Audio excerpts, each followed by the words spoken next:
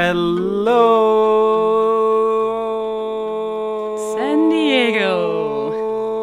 everybody. You're listening to Dublin Digital Radio. This is the Recommendation Game, a Film of the Week podcast where we take turns to pick a movie that the other person hasn't seen and then we watch it separately and meet to discuss it. I am Ricardo Deacon. I am Orla McNeilus. Thank you for joining us, Orla, even though you join us every week because you're a co-host. Who is the us you're talking about? Is it you and Bobo?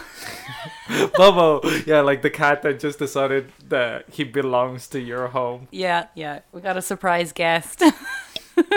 Sadly not joining us for the podcast, but he's here in spirit. In spirits. Today's film was chosen by Orla. Unlike what she said last week, it is not the first South American movie. It is the first Latin American film. I'll give you that. It is a Cuban movie from 1968. It is Memories of Underdevelopment, or Memorias del Subdesarrollo. Oh. Directed by Tomas Gutierrez Alea. Written by Tomas Gutierrez Alea. Screenplay by Edmundo Desnoes. Based on Inconsolable Memoria. Memorias Inconsolables, which is Inconsolable Memories by Edmundo Desnoes. It's just such a cheerful title. Starring Sergio Corrieri and Daisy Granados. Music by Leo Brouwer. Cinematography by Ramon F. Suarez, or F.E. Suarez. The letter We're F always is authentic here. And yes, especially when it's you and Greek names. Oh my god, go fuck yourself. It's every foreign name. Ricardo. It's with 2 R's. Edited by C's. Nelson Rodriguez. See, I was using my Latin American Spanish accent unlike the other one because I know that you like precision in how the names are pronounced, especially because I understand that one of our teachers in Spanish in college was from Donegal as well, so I understand the difficulty with translating your accent into a proper Spanish accent, but it's fine. It's okay. We can move on. Are you going to put me in a position where I have to defend Alma? Is that where we are? We don't speak that name in this house. Alma! It's too late! The synopsis of this movie... Too late. I already can see that this episode is going to be very tangential. Like every other week.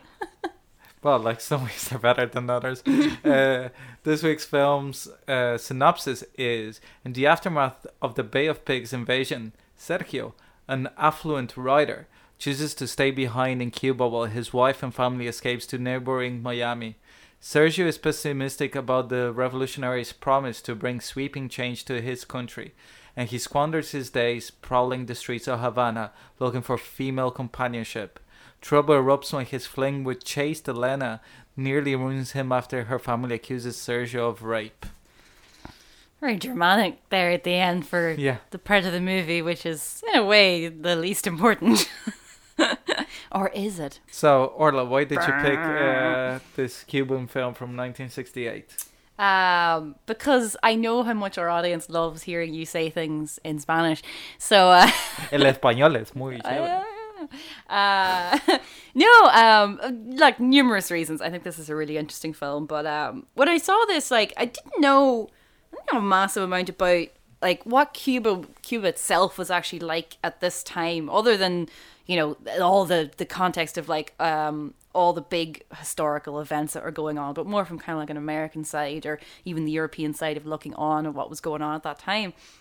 And what I think this film does really well is it really evokes a time and a place brilliantly. As things are changing rapidly around everyone, and as the country tries to find itself and what its new identity is while everything is shifting and and it's at times rapidly changing and also very slowly changing. And I think it's very much echoed in its main character, and he's a thoroughly unlikable chap. But his struggle for his place and his identity within this new time, it echoes, I think, that of his country and of his nation as a whole. And I think the title is obviously right on point. His sort of his judgment of everything and how that eventually evolves into his judgment of himself as his character kind of dissolves. But I think it manages to to portray what is quite a difficult task. We've talked about this a lot, about like more about creating a place or evoking a place. And I think like even when we were saying, we were talking about Julieta, about how he, like, Almodovar doesn't capture Madrid at all in any way. Like, it doesn't matter what time it is. He's never been a director that's able to evoke a particular place at all. And I think that this really, really does. And like, it's not just, I don't think it's just that he's making this in 1968 and it's all, you know what I mean, like in the time. And I think it's through like his really, really interesting, quite ambitious blend of like narrative and like really striking archive footage and photographs and everything. And you have the full kind of like visual and emotional context of the time as well, and the impact of it. And as like Sergio is just wandering around like this, like as the city falls to pieces, and like at one point, like he says that it's a cardboard city, which I think is really interesting. But it's his sort of like, it's his slow unraveling that's so interesting. And like it's like, and the fact that it's told through this like bleak but also quite funny like inner monologue as well. It's like he's moving from this like confident, like intellectual, like like where he's happy to throw away his family and his, you know, his old life and everything, and like completely like exchange it for this indulgent life of this, you know, like opulent bachelor where he's wandering around and like he's like, I am this confident outsider, you know, I am detached from this, you know, like just sort of like hanging out with Pablo, but you know, completely judging him, being like, oh, you were my past self and everything, and you know, like Pablo is my old life. And there's a great thing he says actually, kind of summed up, I think, like his character, like where he says, the revolution may destroy me, but it is my revenge against the stupid Cuban bourgeoisie and assholes like Pablo. And he's saying this to himself as he's waving at Pablo as Pablo leaves. And it's like that idea that like the stubbornness of that, of like, you know, remaining in a place, but he's like convinced himself that he's like some sort of rebel, you know, like while his family goes off, that like he's here and like he's staying or whatever. But like I think fundamentally, like he can't leave, because what is he outside of Cuba? You know what I mean? Like, like I was thinking about this last day, like the whole thing with the round table, which is such a funny scene. it's kind of comical, as my dad would say. But where he's looking at like the one of the main guys, he's like one of the main intellectuals, and he's like, you know, you would be nothing abroad. You know, like you're like. But here you have a place, like here you're this great intellectual, you know, of the revolution and everything, but like you would be nothing, you know, you'd be nothing in America. I think that like, you know, that's part of Sergio's idea of that, like outside of Cuba, what is he? I think like what I love as well is like there's very much a film of like waiting and patience and unease, like disasters unfolding very slowly around him, and all you can do, you know, you're kind of waiting, you're waiting for the world to end. And like it's something that is explored a lot in like a lot of different movies, like especially around like the Cuban Missile Crisis and even like the Cold War and everything and like that. And you can see even in something like Mad Men, whenever like they're the kind of the panic and like the sort of like the feeling that something really awful is coming, but you can't do anything and all you can do is sit around and wait. And I think that's quite well. It's interesting from the Cuban context, because like you're within like this, you know, like it's very hot, and you know so much of Sergio's life is just kind of sitting around like by choice, because like he's choosing to just live off this rent and do nothing. Basically, he could be writing, but he's not. You know, like he's chosen this sort of like indulgent life that in the end is just boredom. It's unfulfillment. It's just time for him to think about his inadequacies. But I think as well, like despite the like it is quite a bleak film, I think, in a lot of different ways. But I think what I loved about this as well is that it captures like the sort of like the essence of like Cuba, and like the like some of my favorite scenes of this are just him walking around the streets of Havana, and like, you know, that I think a lot of that was literally just him wandering around, and like they're all real people, and it's really, really beautiful, like sort of street photography style. That like I loved it, and like really it's like the vibrancy of Cuba and like the people and everything. But I love as well, like I said a few of the quotes there, but I love the use of language. Like it's like stupidly over like intellectual analysis of everything he encounters and everything he sees, and it should be like, it shouldn't work, it should grate, you know what I mean, like this like stuffy, like, you know, look at him, he's judging everyone, and like everything he says about the women he encounters and everything, like he's insufferable.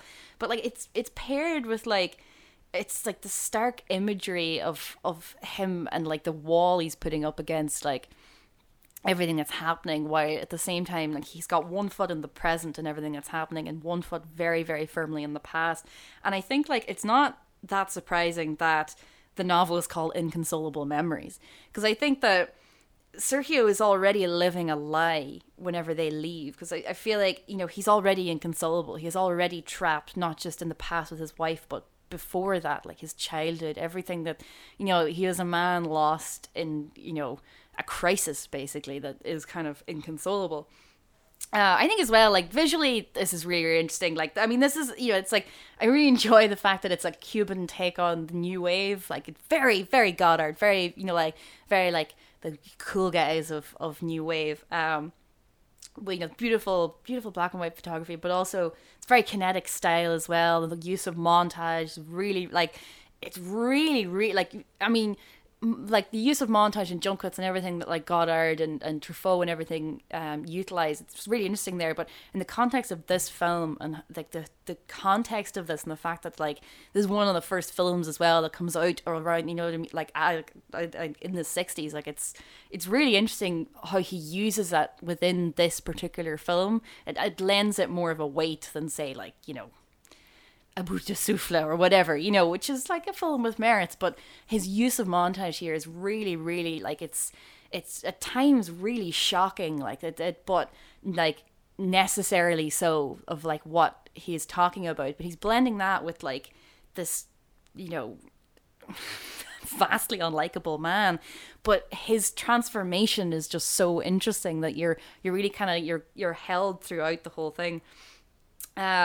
Yeah, it kind of sort of reminded me of Persepolis as well, and like sort of like the, you know, the memory of a time, and like when things are rapidly changing in a person's life, and like their timeline with the historical timeline, and how the two things merge, and how much you're caught up in the country you come from. And so I think, yeah, the kind of like the turbulence of it, and like obviously memory is something we talk about a lot, and like identity, and how the two things are combined. But I think, yeah, like this is a very particularly interesting use of it, I think. Yeah, I mean, like there's loads of things I love about this that we'll get to, but I know like it does contain a really horrendous female character. It is 1968, so it gets a sort of a half pass for that. Like it's very much like, this is very much Sergio's film, very much his perspective, and I think it's a strength. But in the case of her, it's a complete weakness, because she kind of becomes nothing more than like a shrill metaphor for like Cuba, and, you know, like everything he's feeling, and you know, she's just sort of a vessel. And yeah, it's problematic, but as I said, 1968. Yeah, so I find this film interesting, and like the more I watch it, the more I'm just like, there's just so much here. And yeah, so what do you think? Yeah, like first of all, like I'll start with saying that my relationship with the Cuban Revolution, it's a very different one to one of an Irish context, let's say. I would imagine so, yes. Yeah. And also considering that at the time my family would have been living in during the back end of the like Bay of Pigs era. Yeah. And even probably 1962, no, that would have been still in Uruguay, but after, when whole Red Scare and stuff was going on, my family was living in the Bahamas. Really? So yeah, so like they had this relationship with, so the Bahamas had a lot of Cuban expatriates. Yeah, and stuff. I didn't know that. Like my granddad was working for Bank of Canada, and he got moved over there when my mom was 6 or 7, so it would have been like 63 or something. Yeah. Around that era. So in that Caribbean situation, and then they also spent a lot of time in Miami, because to do any level of shopping at that era, even what is the capital of the Bahamas again? Nassau. Oh, okay. Didn't know that. Even in Nassau, at the time, you couldn't get anything really imported because it's just a coral island. Yeah. Like even bananas and fruit and veg were expensive. The only items that were normally priced were fish or anything, coconuts, stuff that you can be provided by the island itself. Yeah. Everything else was imported either from Great Britain, because at the time it was a protectorate, or Miami. So when going to Miami and such, Miami. in that era as well, like in that era, it wasn't very glamorous to go to Miami. It's still not glamorous to go to Miami. Yeah, come on, swampy. That's what we want, a place with hurricanes and swamps. And at the end, they decided who the president is that obviously my family being from Latin America, and at that time they're slightly more right-wing than I am, let's say. And considering as well that the interaction that they had with Cubans were from expatriates that left as soon as the revolution were coming in. Yeah. So their idea of communist Cuba is that monsters, Fidel Castro is like a villain, etc. That he's the boogeyman more than a villain. I think that's the incorrect word, because I don't agree with the extreme with communism whatsoever. I am a socialist, but those are two different animals. You wouldn't think so these days. Yeah, but my point being that also there's a misunderstanding on why Cuba accepted the revolution. Because even though something as even already 4 or 5 years into the project, quote unquote, of the revolution, things weren't as rosy as promised, or that the one-party government, you already started to see cracks in the idea of freedoms that you have, and the oppression that continued after the Batista government got overthrown. But it's at the same time, it is, you have not gained any freedoms, but you didn't lose any. And you're no longer starving to death because you have a Russian book, and you have a job because it's communism. So even if you go to a restaurant and nobody eats, you still do 8 hours a day, and they still pay you money at the end, because everything is owned by the government. So it's an understanding of lack of understanding why a country like Cuba would go the way that it did, because this movie does a fairly good job at portraying, even for somebody in the middle class, the problems of the Batista government, and the fears that you had, like the moral compromises that you had to do to even exist without complaining.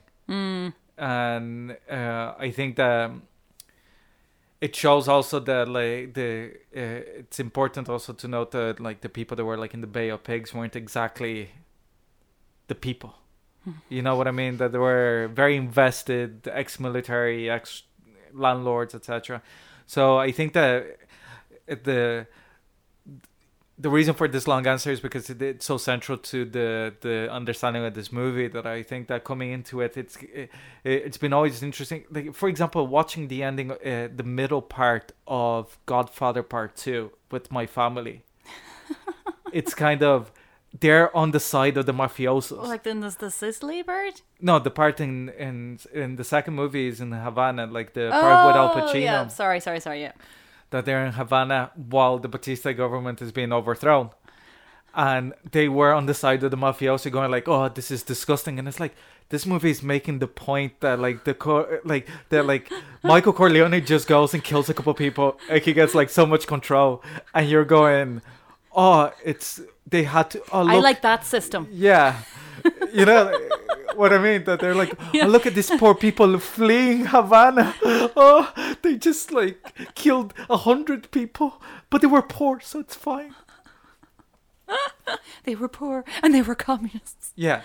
Yeah, I think. Oh no, but they were like the reason the communists went in is because like in the beginning Batista was killing anybody. Like it's just mental to think Yeah, about. I think it is interesting that this movie, despite the fact that as far as I can make out, your man who made it was really like he was quite on the side of the communists. Let's say that the movie itself kind of falls somewhere between the two. That he's kind of, I mean, it swings around depending on where we are, but like he's kind of like he's hitting both sides a little bit, jabbing them both. I would say. I think it's more than anything is the parts of the issues that the country is facing, like the lack of oil, etc., is due to the American embargo on Cuba. Yeah. So I think that because he mentions so much of the film is portraying the Bay of Pigs, but also the idea that people of intellect and such, or anybody with, at the time, that had college degrees or whatnot, went to America instead of improving Cuba. That is, any issues that they're having at that time are teething pains or having that many traitors, let's say. And the people that are there, they might be suffering and they might be simple, but they're Cubans, they're true Cubans. And then you have Sergio, that is like the least the most apathetic chap. Yeah, and the least likable character that we've faced in quite a bit. He clearly is such a fake communist that he's trying to use the system to maintain his power, but even fecklessly not doing anything with his property or whatever. Like he starts losing things and items until he is in a position that he has what's in his piggy bank, and then whenever that money runs out because you don't have any private property, so he used to rent apartments that you never see or whatnot. So I think politically the film is interesting, but at the same time simplistic in a way that is interesting because it's made in Cuba in 1968 and there's so few films that are shown of Cuba. Also, it's something that you saw Cold War recently. Yes, I was only going to say, because we were talking about people defecting to America and everything, and there's a certain amount of like American lust, let's say, like lusting after the idea of America, and it made me, because I saw Cold War today, so of like the whole thing of how like thinking that like if we can just get to Paris everything will be perfect, and but also it's romanticizing of it. But also is the ignorance of the Western civilization to what it came to communism, especially at that time. Like obviously when it came closer to the collapse of communism, it's completely different, because even Cuba at that time wasn't too bad because it was being so heavily subsidized by the Soviet Union. But in Cold War there's that scene that with the poet, the main female character in Cold War goes to a French lady, Zola. And the French lady don't you love it? Isn't it wonderful? She's like, this must be a shock to you, she says. I prefer such opulence. Poland. And the main character is living as a very poor artist in Paris when she was a very famous artist in Poland. So it's this idea that at that time that everybody was in dire poverty and so this movie kind of shows it just got organized, but like reorganized rather.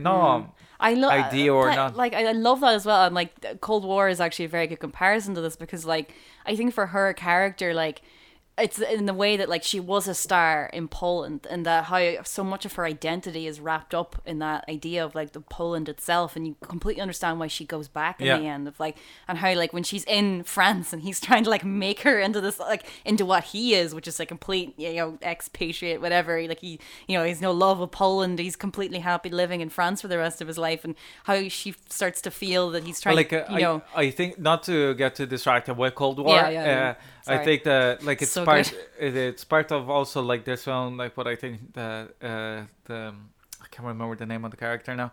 Zola? The male Sergio? character, the male character of Cold War. Oh God. Whatever his name is, that in Poland he's molding his environment even under the restrictions of communism. And when he goes to France, he is so enamored with France, and also because he doesn't have to struggle anymore in the system, he's trying to mold himself based on his environment. And I think that that's why she goes, you were a man in Poland. And now it's not about masculinity more than anything. It's about character, that no longer he's He imposing does his less. ideas. He does less creatively in France than he ever did in Poland. Yeah, like he's not imposing his ideas, and in a way, it's the same as in this movie that even I don't know if it's a comment, like the interesting thing of using Western cinematic techniques of communist directors who weren't communist at the time to portray communism in broadly kind of not in a propaganda way, but in a light that seems to be like it's what made me feel like interested. One of the things that made me interested in the movie that it's walking this line of not being propaganda like, but hiding the fact that it is propaganda like, because in it's order to get made.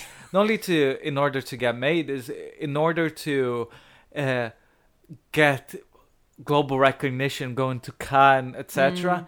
But not seem overtly like a communist film, but it is such a communist movie. It's pink, not red. And I think that the main issue with the movie, the two main issues with the movie, is lack of development of the Sergio point of view and character. I think that it is because the movie starts and ends with the same point of view that people, bourgeoisie fuckers like Sergio, are inherently bad people. So when you're judging your character that way, there's nowhere that you can go. I think that the film judged it I find his unraveling interesting, though. Like, but I don't think it's an unraveling in itself. More the like finally being truthful with yourself, maybe more than anything. Of like, you know, where he starts off that he's like, "Oh, this is great," and by the end of it, he's like, "You what?" You know, because there's a few great lines where he's just like, you say, well, he says one great line, which is "You remember too much," but like where he's saying like you are nothing, like, you know, you are. Yeah, but even in that comment, it's because he's the asshole bourgeoisie person. Is the idea of who, like, and that is a point that actually resonated to me as a Latin American. Yeah. That some people, even in Uruguay, let's say, have this sort of Yankee fetish. Yeah, like that they have a Yankee fetish. Yeah. And I think the film is making a comment on that. That why is that? Part of it is because there's no money in culture and there's no real history of culture in those countries in the same way that there is in Irish culture. So most of the culture that we consume comes from the United States, like TV shows, movies, music, everything else. Or if it's not American, it was being gate-kept by the Americans because, for example, in Brazil in the 70s, if Queen was releasing an album, it would have been Warner Brothers Music, WBM, that would have been releasing in American in Brazil. Yeah. So Brazil is not that bad in us all because we had a few run-ins with the Americans about petroleum and shit like that. But, what? Run-ins over oil? But at the same time, it's kind of it was a dictatorship, so who gives a shit about America at the time? Yeah. Like, countries like Uruguay. But I think that even like in my generation and such, with video games, everything, it's very Americanized in many ways. You see like surfer dudes that look like my cousin dresses up like a Miami guy. He dresses up like a Miami guy. You know what I mean? Like cosplay.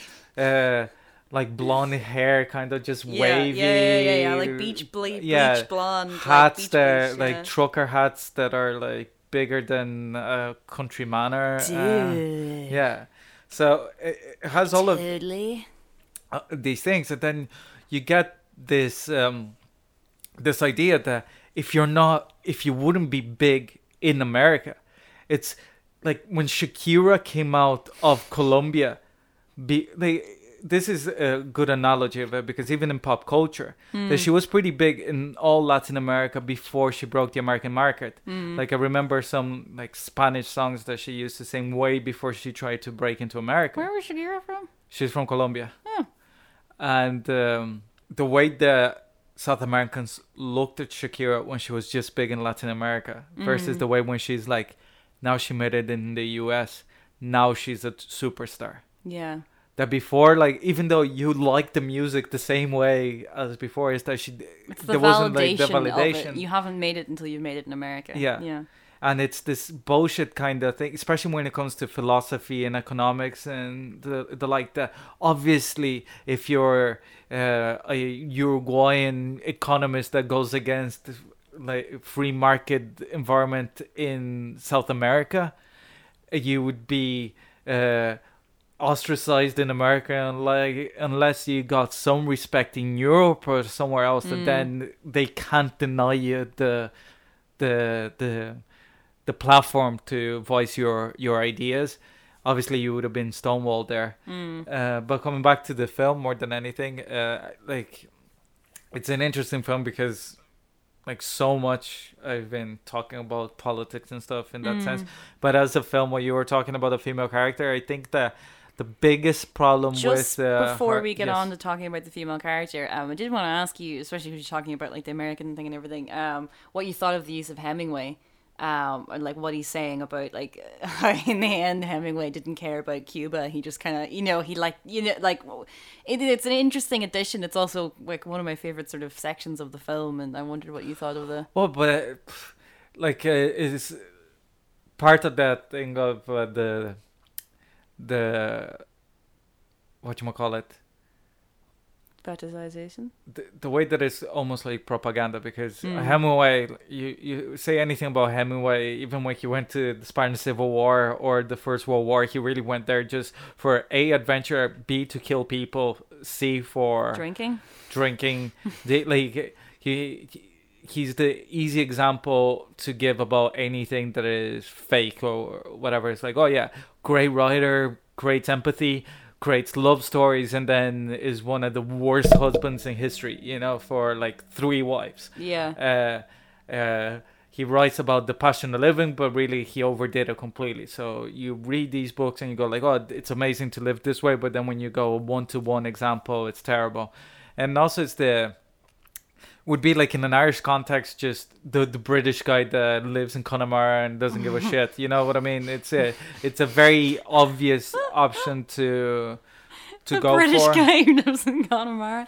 Do you know many like snobby English people? No, but I mean of the time of like, let's say 1917 or something. Yeah. Like before at that time that there's because I don't know how well that example holds up. No, because at the time that Hemingway was living there, it was either the Batista government that was basically a puppet government of America in many ways, and if he had visited before then, it was like post Anglo-American Spanish-American War, which Cuba was occupied by American soldiers for quite a while. So, and it became an American protectorate. So it's this idea of owning the land even though it's not your country. But also in that way of, let's say if an English writer lived in Connemara but didn't speak to any Irish people, that'd be the same. But getting that villainous idea, because they got the easiest person to portray as a villain, because there was a lot of Americans at the time, in fairness, that not in Cuba precisely, but everywhere in the world, it's like any other country, that you have people that delve into the society, and then you have people that don't. Same way, like in Power of the Sun is a perfect example, like the British molding their land to suit their own means, that they'll never, like, the Chinese were only to be servants. Yeah. You know what I mean? They would never cross paths. Like if they wanted to, they could go their entire lives without speaking more than 2 words with a Chinese person outside their home, or without telling them what to do. It's creating like compounds of extreme Britishness, like more British than home. Yeah, and I think it's like affluence and money. That's like the more money you have, the less freedom you have in a way. That if you see it, like you hardly think that somebody like Brad Pitt or something just goes into a Starbucks and sits there and talks to a stranger. Like you lose that ability to have that, and also you panic that everybody. That's a slightly different. Yeah, but also is the in many ways, but they picked in that case also With like Hemingway, someone recognizable, especially at that time, such that and I thought that was interesting as well, like that they even though it's like criticizing capitalism, that it's the proto-capitalist communism, that they still do it as a tourist attraction, so they'll make money out of it. Yeah, exactly. So While disapproving, but yeah. Money. No, I thought it was kind of interesting, but a female character. Yeah, like I think the biggest problem with her as a character, or not a character per se, but as part of this movie, is that I never figured out what the intention of the character was. Yeah. Mainly because the performance is so bad. Yeah, she's also terrible. And what it does... But she looks pretty on film. Yeah, she like, it looks like they went in the street of Havana and went, okay, let's find as close Someone as we with can nice knees. as a Cuban avatar to Anna Karina. You know, like Godard was in the sidelines going like, I can find her. Nope. Yes. Smoking a cigar or Look something. at her knees. Yeah. But I think because the performance is so weak, I never was able to figure out what the intention of her character is in the film. Yeah, like, is she a victim or isn't she? It's weird, and like at times really uncomfortable, and then and then in like the whole court thing, I don't think really holds up either. Even though like the sequence with her brother is really funny, and like his sort of like wry observation of it, but it's I don't know. Well, like the part with the court is I think the only part that kind of worked, because even though he didn't whatchamacallit, rape her, she was still 16 under the age of 17, consent. I don't know, but either way, she was still far too young. It's just that it shows still that anybody that looks the part and sounds the part gets away with anything. Yeah. And even in comedies, because they're judges and whatnot. So like I think that made a point, but also it stretched out in a way that, for example, his relationship with his friend going out, it was far more interesting, and him walking the streets their or little conversations else. Yeah, I think that's what it was. I got a bit tired of them, so by the time they got to the court thing, it was like even his relationship with his maid is really interesting, because it's like in a communist country you have a maid, so and how does that work? What is the transition of the country? Yeah, like I think as well, like he's really good.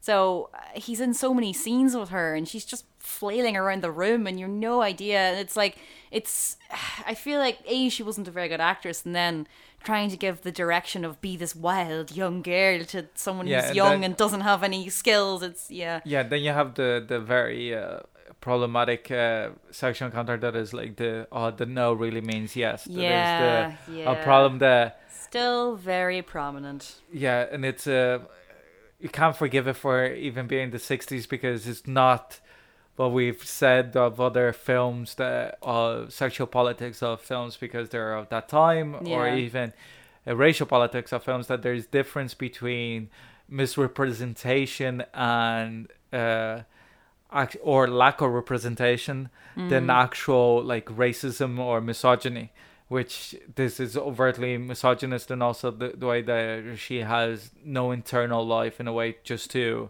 make it worse. But because it is his point of view, I thought that maybe that was a comment on itself, but then it never goes anywhere. Yeah, I think like if it was just that she had no internal life, that would be one thing, and that would be a very 60s thing, and still, a thing.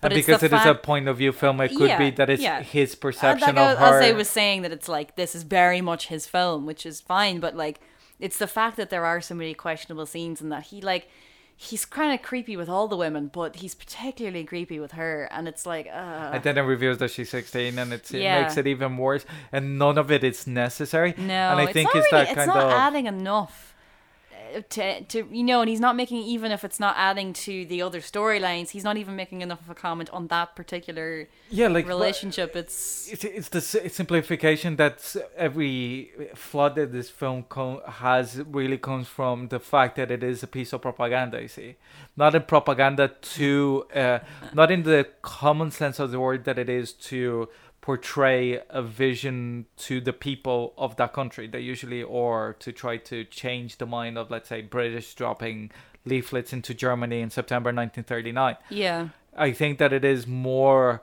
propaganda to show, look, Cuba can be a cultural part to the world. And it's successful. Like, it is successful, but then all the problems of the film are inherited from that sense, that because the movie is being critical of bourgeoisie stance and fake communism as well. Yeah. The idea of like bourgeoisie communism as well. That I think that it is also going a along comment. with it to Yeah.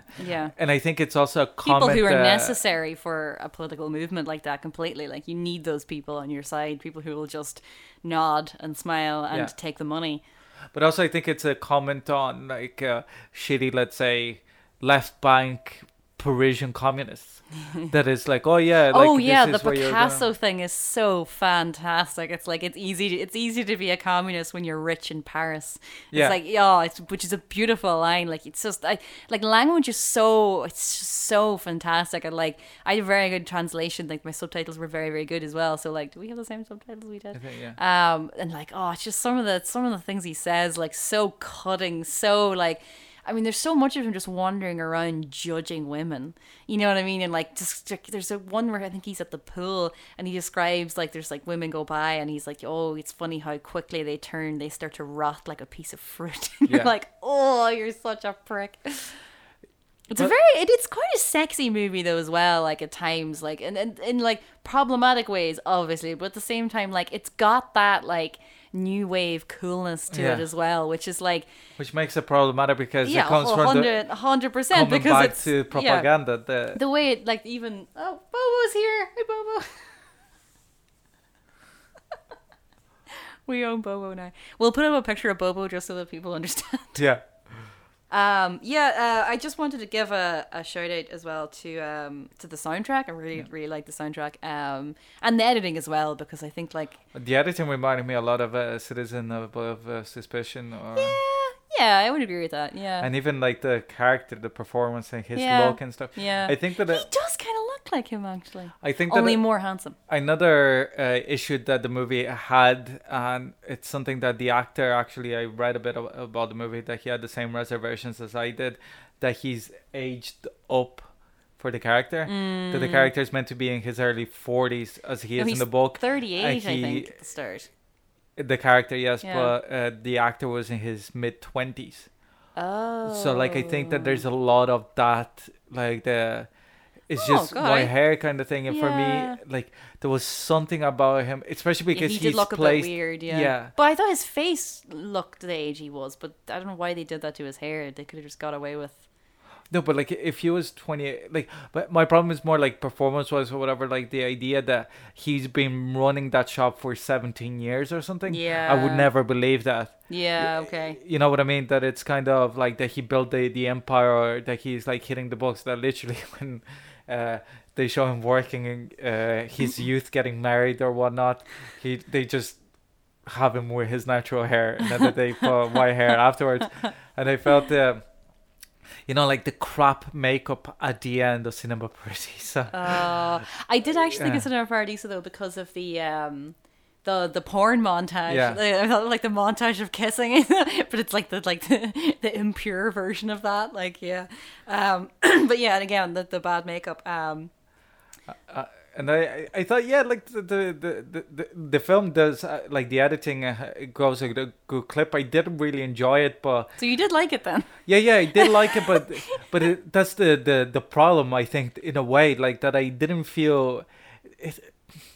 It's weird when you can read that the movie is trying to manipulate you to feel a certain way because it's a piece of propaganda. But like it manipulates you to feel in a way that it like to approve of a corrupt ideology, okay? And the movie makes me agree with it, you know, because it is successful and it is a good movie and I enjoyed it. And then afterwards, I was sitting there going like, oh shit! If I hadn't read more or knew better, I'd be like, Sold. Sold. I'd be like marching down the street like fucking. I don't think you with would. a Stalin march. I don't think that's entirely what the movie is doing. I turn into Jay Baruchel in that movie, The Trotsky. And I don't think that come, let's go rally. I don't think that the movie is successful at the thing it's not even doing. But anyways, I'm glad that you did actually enjoy it, because you never actually said that. You just sort of went off on a whole thing. Well, like, I think that it is, like, I enjoyed it, but because in both style and message, like, style is so, it's a well executed carbon copy of like a mixture of Truffaut and Godard and a little bit of like Melville and stuff thrown in there. So like I think that it's so unoriginal, the style, especially coming in the 60s. Like if you did something like that nowadays, it'd be refreshing. Yeah, but it was late 60s as well. Yeah, so it's like after everybody has approved of this is the correct art.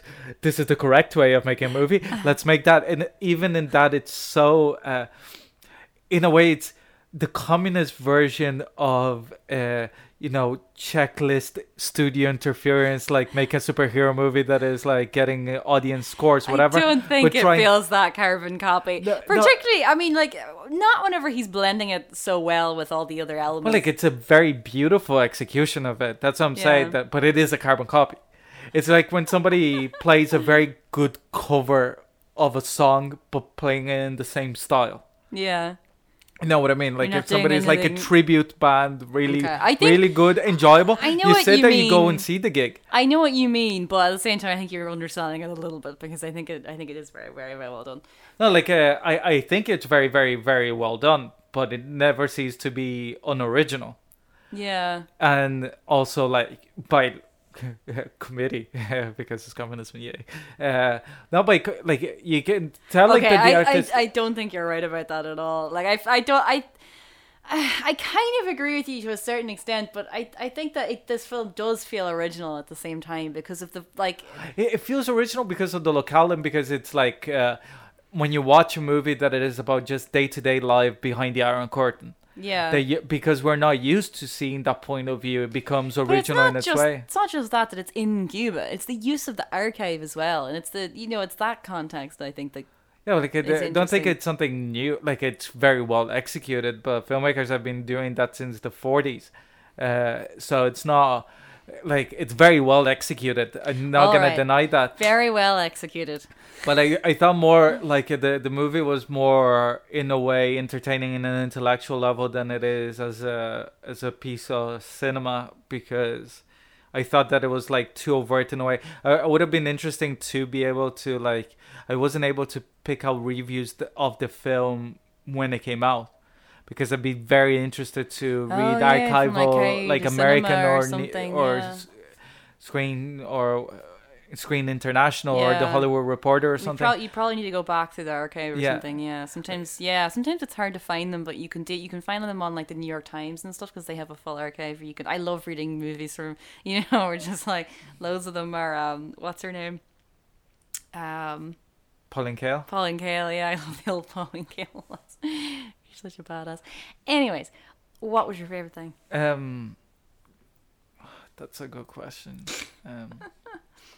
Probably the scenes with his rich friend, because it was the only time that there was like striking a balance really between the style, political undertones, and comment, because at the same time it was the only moment that they didn't portray Sergio as an out and out villain. Yeah. In a way. And I think that was the problem with the film, because it has no sympathy with the character and no empathy with the character, and no, like, even trying to understand how he became that. It's just that he is rich.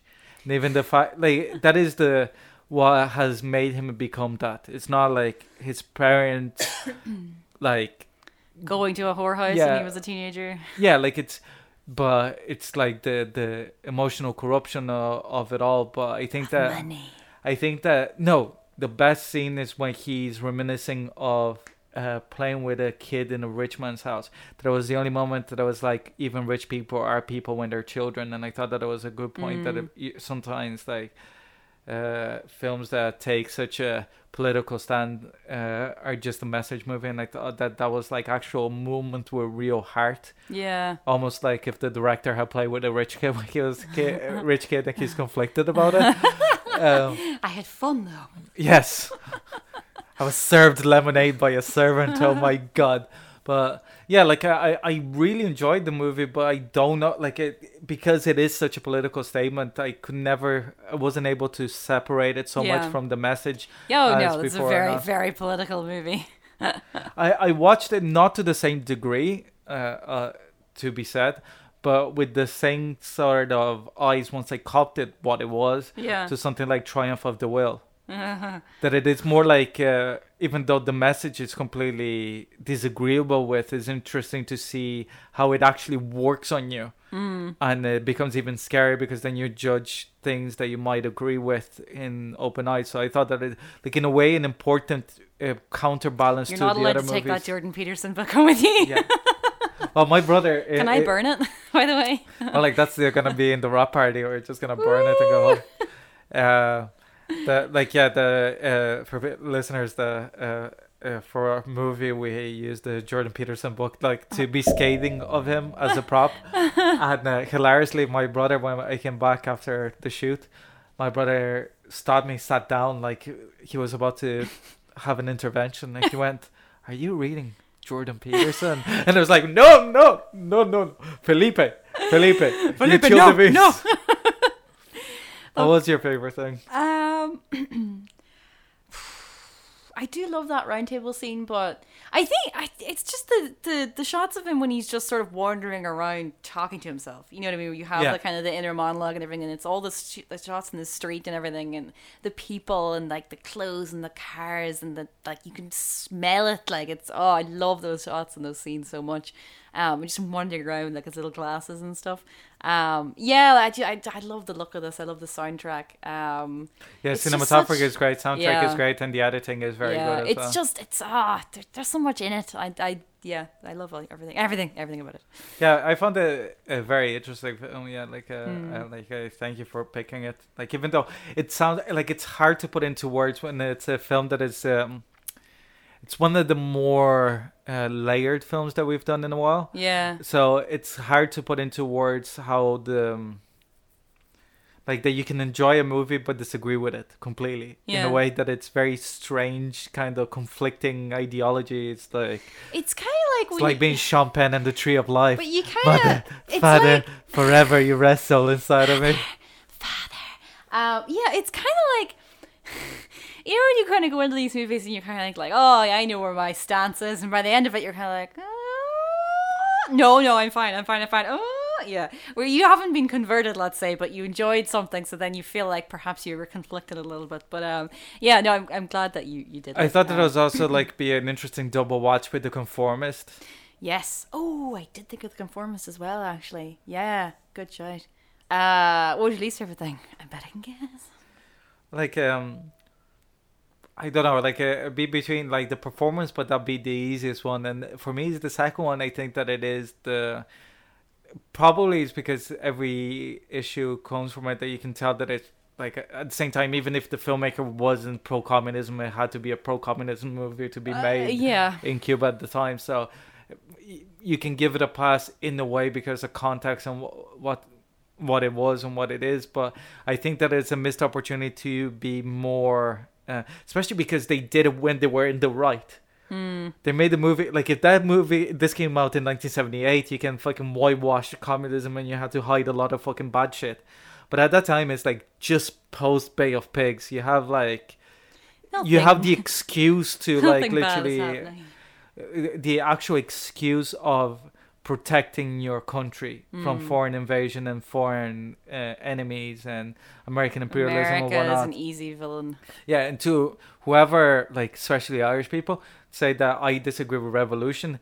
No, there's a way of doing it. In the same way that, like, if you think about it, a lot of people go like, "Oh, it's okay when you're fighting the British." Yeah, but it's more like the style of like the turn into the democracy that.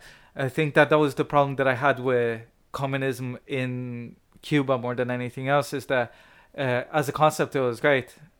But the execution of not liberating the vote afterwards and being a single party state, it was the issue that it was. Because even like give yourself a leeway of like 5 or 6 years to build a country, there's no problem. The same way the Irish Free State, when the De Valera was the president when nobody had an election. You know, because you have to have a government when you form a country. Into the De Valera. No, like I don't agree with everything that De Valera ever did. He took the trains away, Ricardo. Yeah. Sorry. Anyways. They took our jobs! They took our trains. My favorite thing, the female character. Like, it's just... Yeah, as soon as she shows up on screen, from the introduction to her character to when her character leaves, you're like, like this is very uncomfortable. There's not a single redeeming quality about her. No, like even she's she's good at wearing. She can wear a stripy top. But the problem is that she's so like general 1960s model look that she's not even attractive because you know what I mean. Like, no, she's very pretty. No, she's very pretty. But let's say in a guy sense, because even in the movie sexualizing and everything, is that I never felt attracted to her because she feels so plasticky and so like literally unremarkably 1960s. You know, if you open any magazine like the Minnesota Herald, you would have found somebody that looked exactly like that. I hope is a real paper, still going.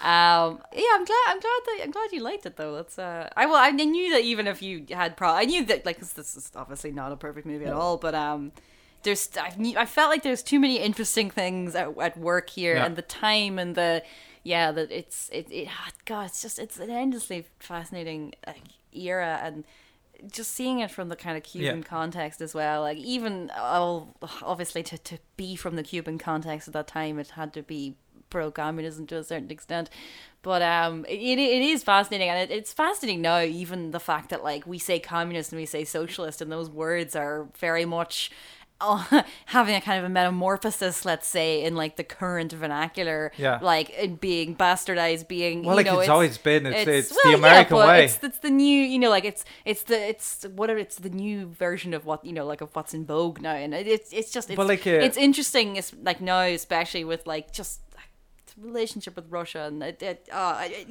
so many films that we do now that of course end up with their new renewed relevance, but it's really interesting, so I'm glad that you liked it. Like my granddad was a proper 1950s American type that even in Uruguay he was like, if the leftist party, which is not even the like proper socialist party, it'd be kind of like New Labour, Woo! He's like, if these communists take power, I'm gonna swim to Argentina, and it's